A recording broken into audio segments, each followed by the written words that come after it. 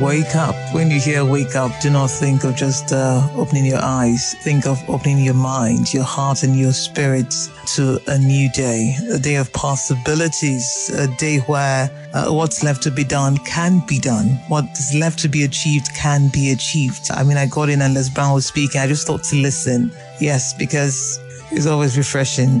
One of the things he said is not everyone would believe in your dream. Not everyone would buy into your dream. Many people still have that struggle. They believe that their family members, those they love, have to believe in their dreams, have to support them. Not necessarily. There was a guy called Job in the Bible, by the way. His wasn't necessarily a dream, but it was something that, something was holding on to. And the woman said, curse God and die. But he held on because he knew what he was holding on to. His dream. He had to live to see the day when he will be free from the sores and the pain and the stress and the anguish to see what God will do on the other side. There was a dream, but he had to stay alive to see it. He had to keep dreaming to see it. And so you don't have an excuse. You don't have a reason to not dream. Oh, nobody supported me. Nobody helped me. You're not here for people to help you. You're here empowered by your Creator. All you need to do is position yourself and be alert in your spirit. I was thinking about Agbani Durego. I was actually talking to someone this morning about 4 o'clock, and I said, I'm sure at some point in time, she was laughed at. She was called a stick. Look at this one, you're as thin as a stick. But she went on to win. She went on to contest the pageant, and she won. And she went on to win the Miss World pageant. First African to ever do so. But you see, now that she's there, I'm sure she doesn't remember those funny people that were saying she looked like a stick. Or those that, sometimes you visit some relatives and they say, no flesh is coming. Add some flesh here now. Or the ones that will look at her and say, you can't give birth to male children. Your body's too thin. At this age, you're still like a stick, 18. No hope for you. But look at it now. It's another story. So you cannot allow those things and they don't mean anything. In 10 years, would it matter? Agbani at 18 and Agbani at 28. The life she's seen, I'm sure that even in her wildest imaginations as a teenager, she couldn't even believe that it could happen. So many times it's just a push, one person you need to meet that would open your eyes to possibilities. So stop running up and down looking for people who don't have your time, those that will tell you it's time for you to leave. You can't force yourself on people, your ideas, your love, your emotions, your needs. Someone put on Facebook, you're asking me for something, I say I can't because my responsibility is more important than your needs. And that's life. I have responsibilities, you have a need, but my responsibilities, it is a responsibility. It's not a joke. So I cannot push that aside to attend to your need. It is your need, not mine.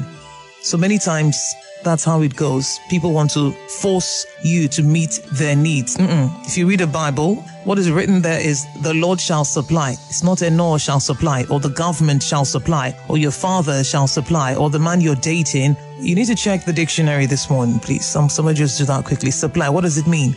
The Lord shall supply. There's no other name in the Bible. So Job held on to his dream. Job chapter 40, verse 10. After Job had prayed for his friends, the Lord restored his fortunes and gave him twice as much as he had before. All his brothers and sisters and everyone who had known him before came and ate with him in his house. But you see, the interesting part of the story, all the chapters before now, nobody mentioned his brothers or his sisters. They just mentioned his friends, his 3 friends. Maybe they just wanted to focus on the 3 closest people to him and how they tried to influence him. Power of influence. But nobody mentioned that he had brothers or sisters. But in chapter 42, verse 11, is written, all his brothers and sisters and everyone who had known him before came and ate with him in his house. They like success. They like good thing. If you like good thing, then work it out and have your own good thing so that people come to you too. That man, all the money he has, you to make your own now so that they can come to you. Then people can say that about you.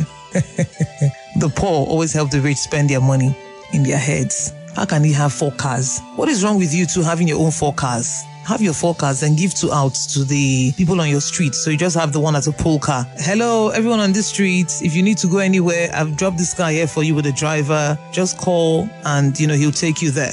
That's fine. But don't curse a wealthy person, a person who has means. Because money no easy. You got to work it. Why is Zuckerberg not sleeping and putting his leg on the table and drinking milk and butter and having Chinese massage? Somewhere lazy Some, because our eyes are always out, we're always looking for something else. We can't focus to maximize what we already have. Stop looking for anything else. What you have is enough. Maximize it.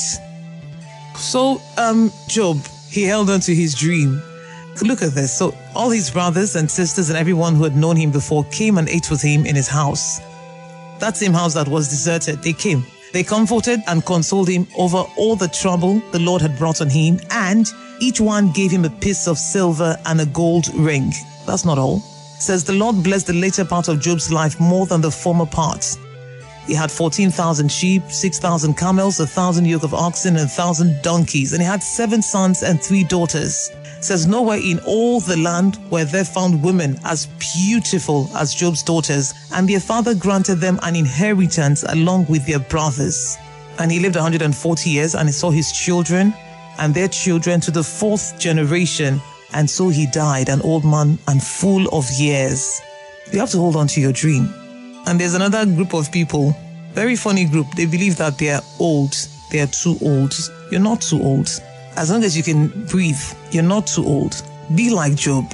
Let your latter days be better. Now that you're waking up, now that you're knowing these things, let us see the speed that you will gain. Let us see the speed.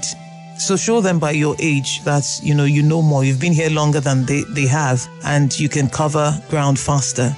Let's see your experience come to bear in your work and in your expressions. It's not just I'm older than you. Show it now, show up. A very good morning to you. We are Nigerian, for we rise to wisdom, Mondays through Fridays from 5 to 6 a.m. My name is Eno Ogbevire. Stay tuned.